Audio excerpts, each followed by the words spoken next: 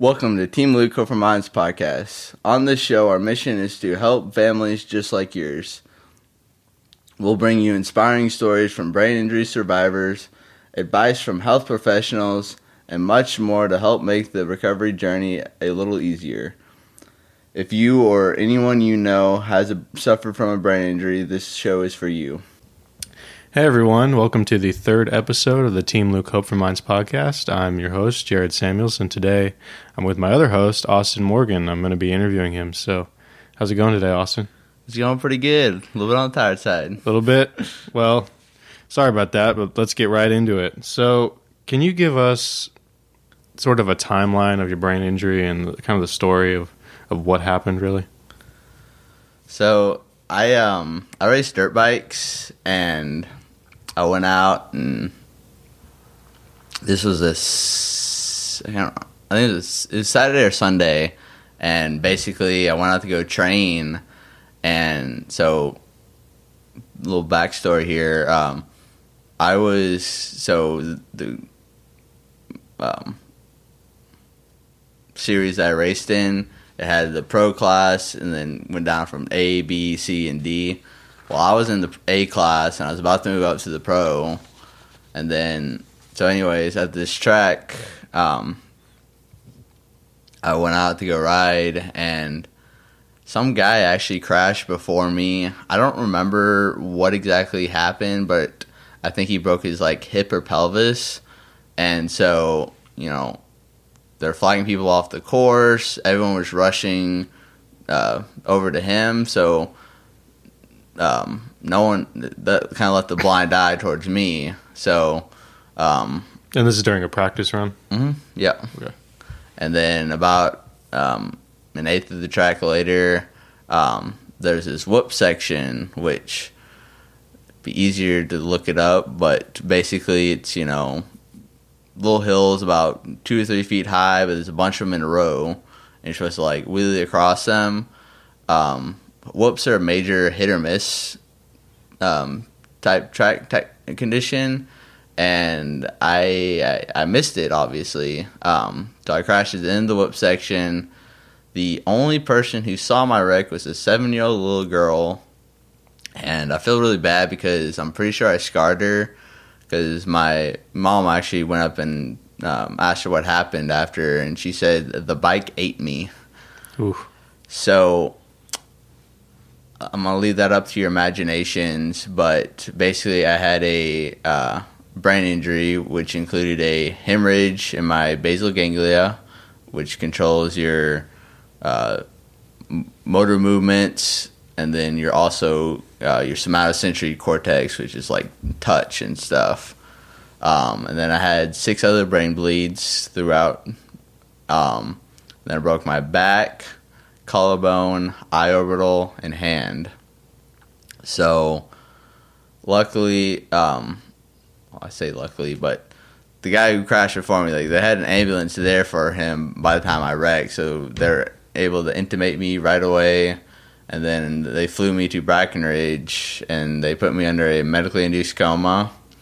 And then on the 7th day, I started twitching my hands, which my mom completely freaked out. So my mom's a nurse, so she kind of knew it's not supposed to happen anyways. And she rushed to the doctor, and the doctor didn't really have an answer either. So they decided to wake me up, and my journey began. So, For you, does this happen just in a split second? Or do you realize, hey, I'm falling off the bike? Or you just a split second, boom, and then, you wake up in the hospital? Or how do your memories work? Basically, my memory shuts off about noon the day before, and then it doesn't start back up till, I think, 2 months later. Give or take. Yeah, it's so. This is all technically, my parents' words. I'm relaying to y'all, but 10th day at Brackenridge, they moved me from the acute room to an intermediate care room, and then I stayed there a total of 2.5 weeks, and then I got moved to St. David's, Maine, and I stayed there for 3 months. So the best way to describe my injury was like hitting the reset button on your life.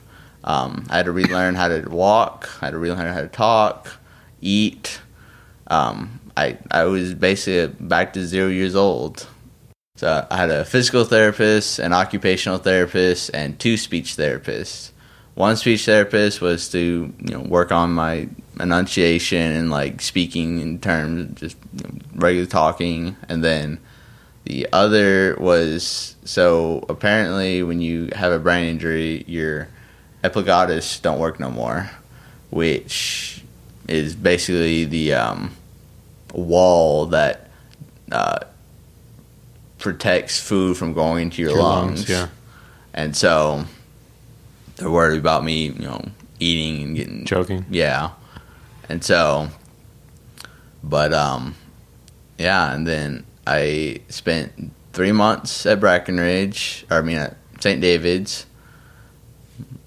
So I spent 3 months at St. David's, and then I was finally medically stable, but they did not trust me to let me back out into the wild, so I got placed into a post-acute rehab center. Another 3 months. So there, it was actually a good thing that I went there because they had an eye therapist there. So because, like I said earlier, I broke my eye orbital, I had double vision. So basically, like if I was talking to a friend, like Jared here, so like one eye would be looking at his face and the other eye would be kind of like focused on his chest. But the vision therapist there helped work through it, and now I can have, I don't have any vision issues, whatnot. And then so after 3 months, I got released from there. It was about Christmas time, so we went over to my sister's house, celebrated Christmas, and then I started outpatient rehab. So from January to the start of UT. At what point in the process did you realize maybe what happened, or did you realize what happened to you and like where you were and how far you needed to go? So it was interesting. So my first memory was I thought I was I was asleep and I was waking up, but because I had double vision, like my vision was skewed. Like you can't really, like, even though you should be able to pick up two different objects, it's all blurry. It's still very not accurate. And so I had that, and I had no memory of the wreck. So I woke up and I was in the hospital bed, and there are people in wheelchairs and stuff around me, and I was thinking, this must just be a bad dream. So now I'm not sure. So that thing happened about 5 different times. I don't know if it happened like one day a week, kind of like lasted a week, or if I just kind of came in and out of consciousness 5 times throughout one day. Mm-hmm. It's hard to say, but that's my first memory. So you mentioned the double vision, you mentioned the injuries you had. What other deficits did you have after the TBI? So I have spasticity, Can you explain what that is?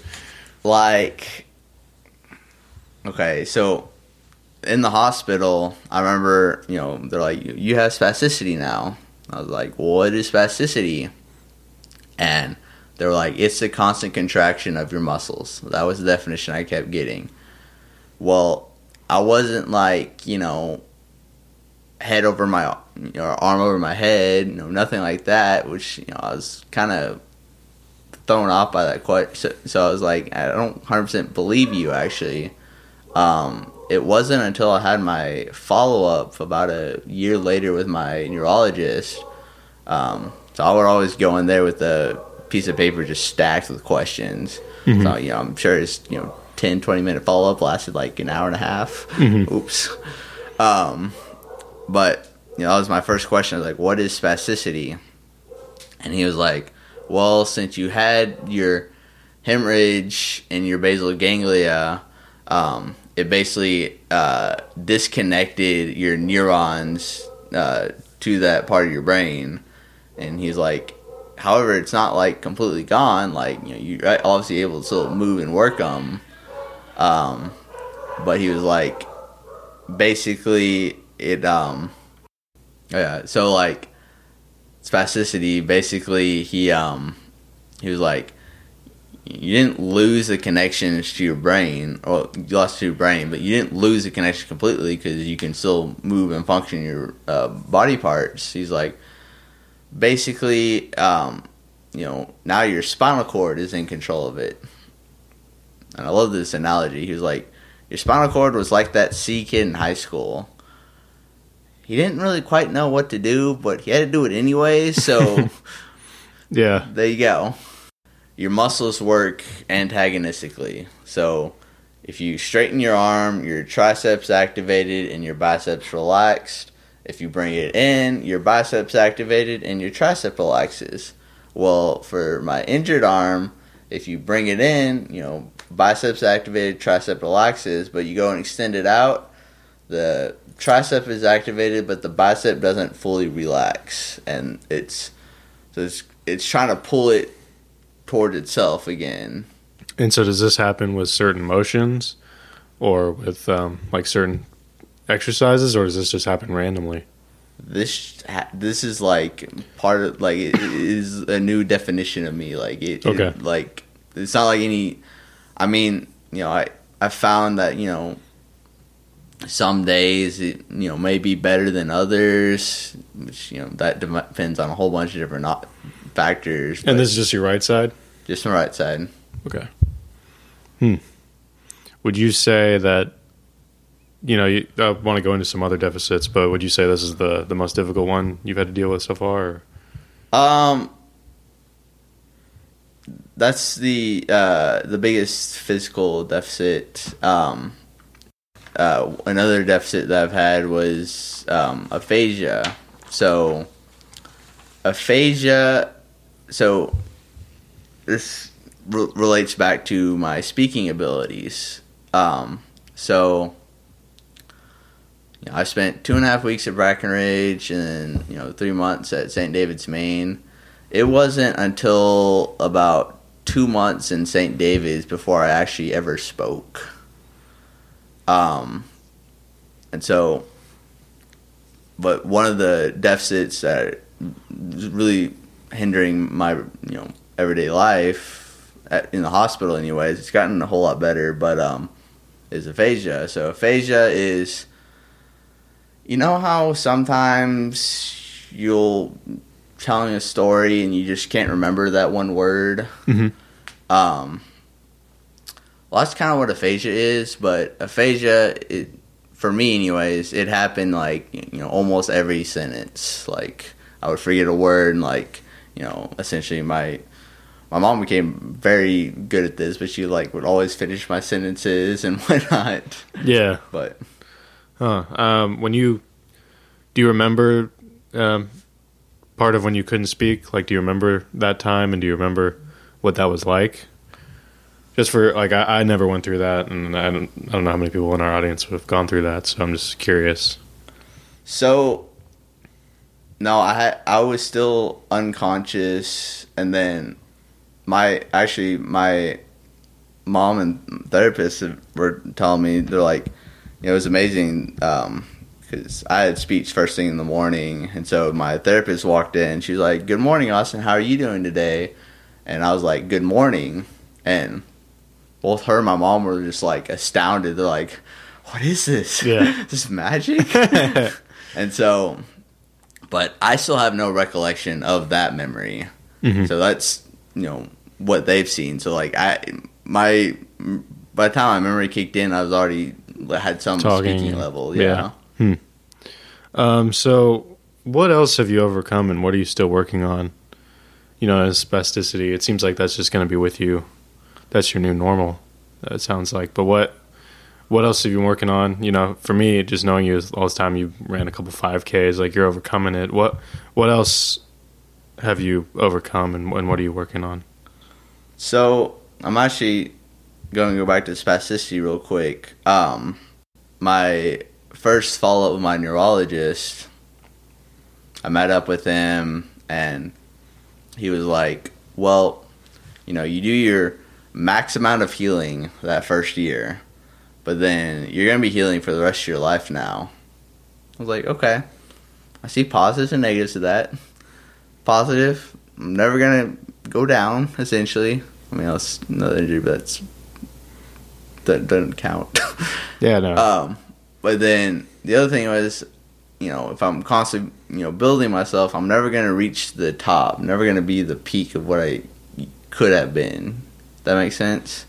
And so, anyways, like you said,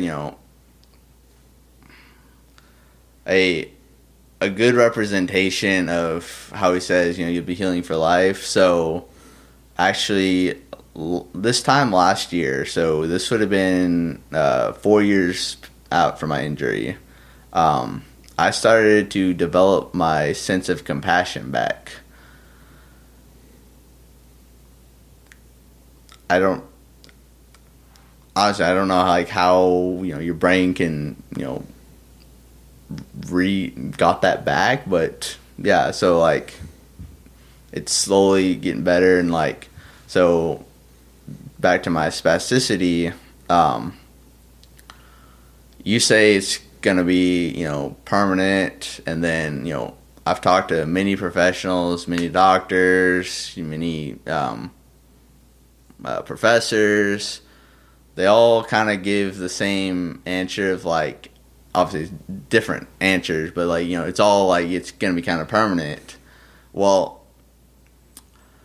I don't back down from challenges, and so so for example, when I was in the post-acute rehab center, they were like, don't work out your flexor muscles. So essentially muscles that bring your body parts closer to the center. They're like, don't work those flexor muscles out, because that's where your spasticity is, and you're eventually going to kind of overpower your extender muscles, and then you'll be hindered even more. So I was like, okay. So I just worked out my extender muscles for a long time. Although I did get some big traps, it didn't really make a difference. So I was just tired of waiting on nothing that was showing up. So I decided to start doing full body workouts, and working on my flexor muscles. It was weird. It was interesting. Of course, you get sore whenever you work out, but it was a different kind of sore. It was almost a little bit more painful at first. But anyway, so I've been doing that, and like you said, I've been running 5Ks. I'm just, like I said, I don't back down from challenges. I, want to be back up to, essentially 100%. And so lifting weights and running, I've still noticed changes, improvements within my body, within my ability to function and move my arms and legs and stuff. So, it's a long ride. It's once you have a brain injury, you're essentially running a marathon. It's no longer a sprint. Mm-hmm. It takes time, but yeah, I want to go back real quick to something you mentioned earlier about getting your compassion back. What exactly do you mean by that? Do you mean just in a general sense of compassion towards others, or maybe? I'm just curious. So, okay, like I said before, I hit the reset button on my life. So, right. I essentially went back to zero. Well, that's not only just eating and stuff like that. Like, that's because you know how, like, a little kid, they don't, how do I word this? But, like, They're more like acting in their own self-interest. They're acting in their own self-interest. They're also very, like, I mean, just the attitudes, the different cognitive levels, like, you can see, and a young one's gonna, is young because he has the attributes of a kid versus an attributes of an adult. Mm-hmm. So basically, I think it's just my brain is slowly starting to reconnect itself and allowing it to like develop, basically. And so it's like develop the emotional capacity of an adult. Yeah. Okay. It's like, because honestly, with like memory or with anything with the brain, like, it's like, I think the best way I can explain it is it's like your brain's a massive computer, and then so after the injury, you essentially lost some of your USB ports and stuff.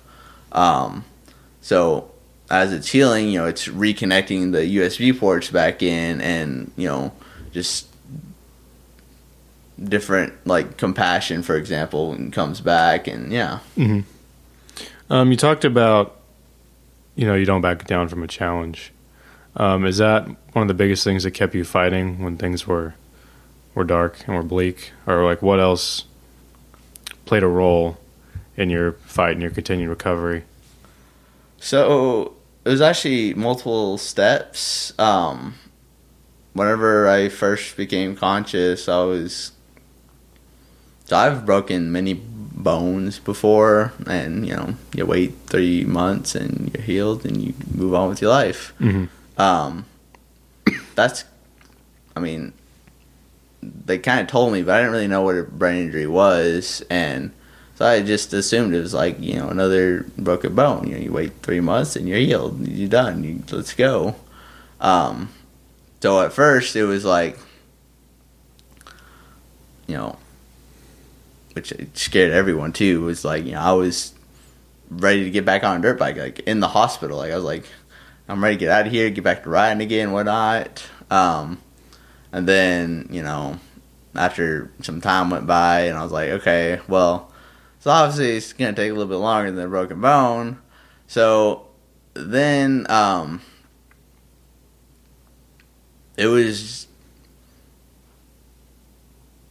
that competitive edge that I had, like, it kind of kept pushing me forward. Like, so I remember my therapist, so I had like an hour-long session with them, 45, 50 minutes would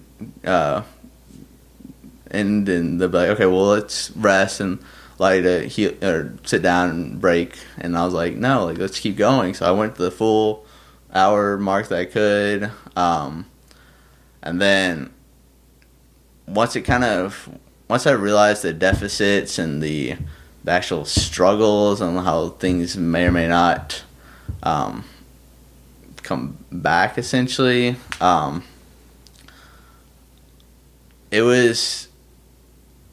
had some, like, dark points, don't get me wrong, like, once, in the hospital times, and then, once or twice out of the hospital, but, like,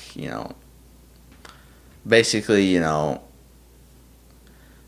my advice would be to find something you are passionate about, something that motivates you, and then keep using that to, push forward, make that next step, because I think brain injuries are an actual, like, healable thing. Mm-hmm.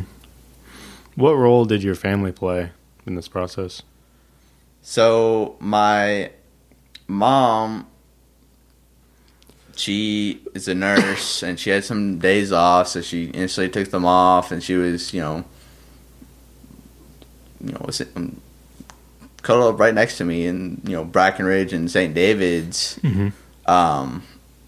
And then so she was there all the time.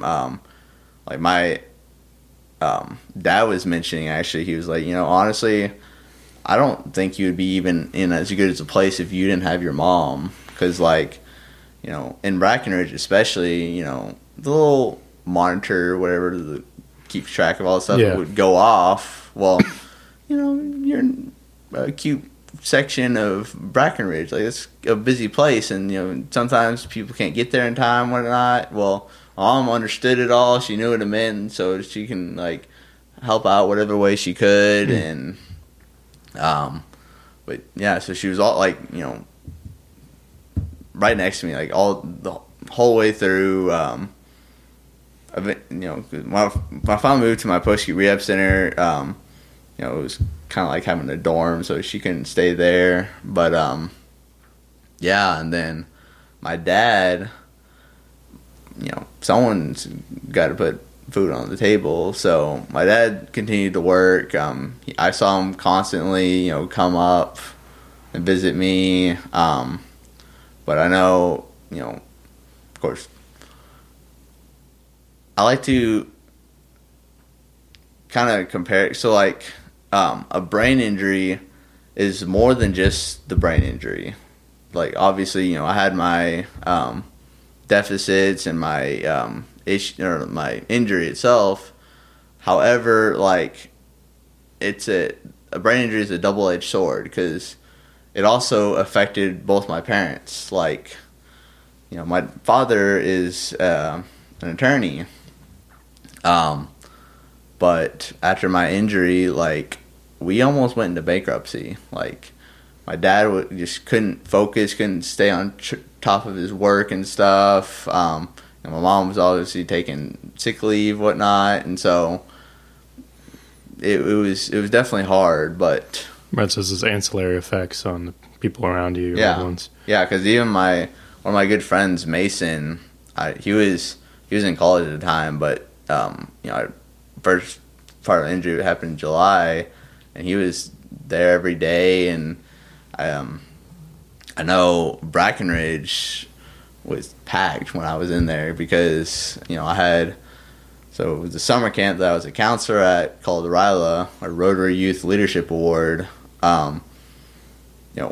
Every camper, every staff, was like sitting there in the waiting room, like it was just packed. And like eventually my mom kind of had to think of something for them to do. And so essentially they started a GoFundMe page.